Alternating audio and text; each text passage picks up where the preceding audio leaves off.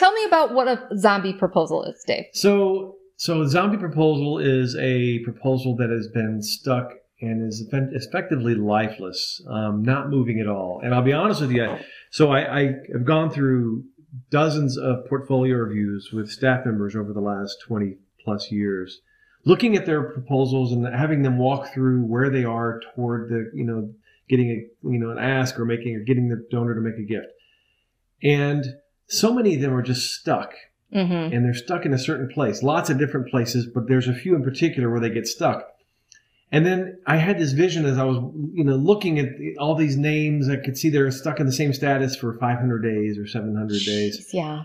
And they just reminded me of like The Walking Dead, where they're just walking around lifeless with nothing, no movement at all. Nothing will get this to come back to life. And I thought, these are like zombies. They're just out there. Not the donors. It has nothing to do with the donors. I have to be very clear about that. Yes. This has zero to do with the person we're talking about. This is entirely about the solicitation itself. Right. Or the proposal process itself.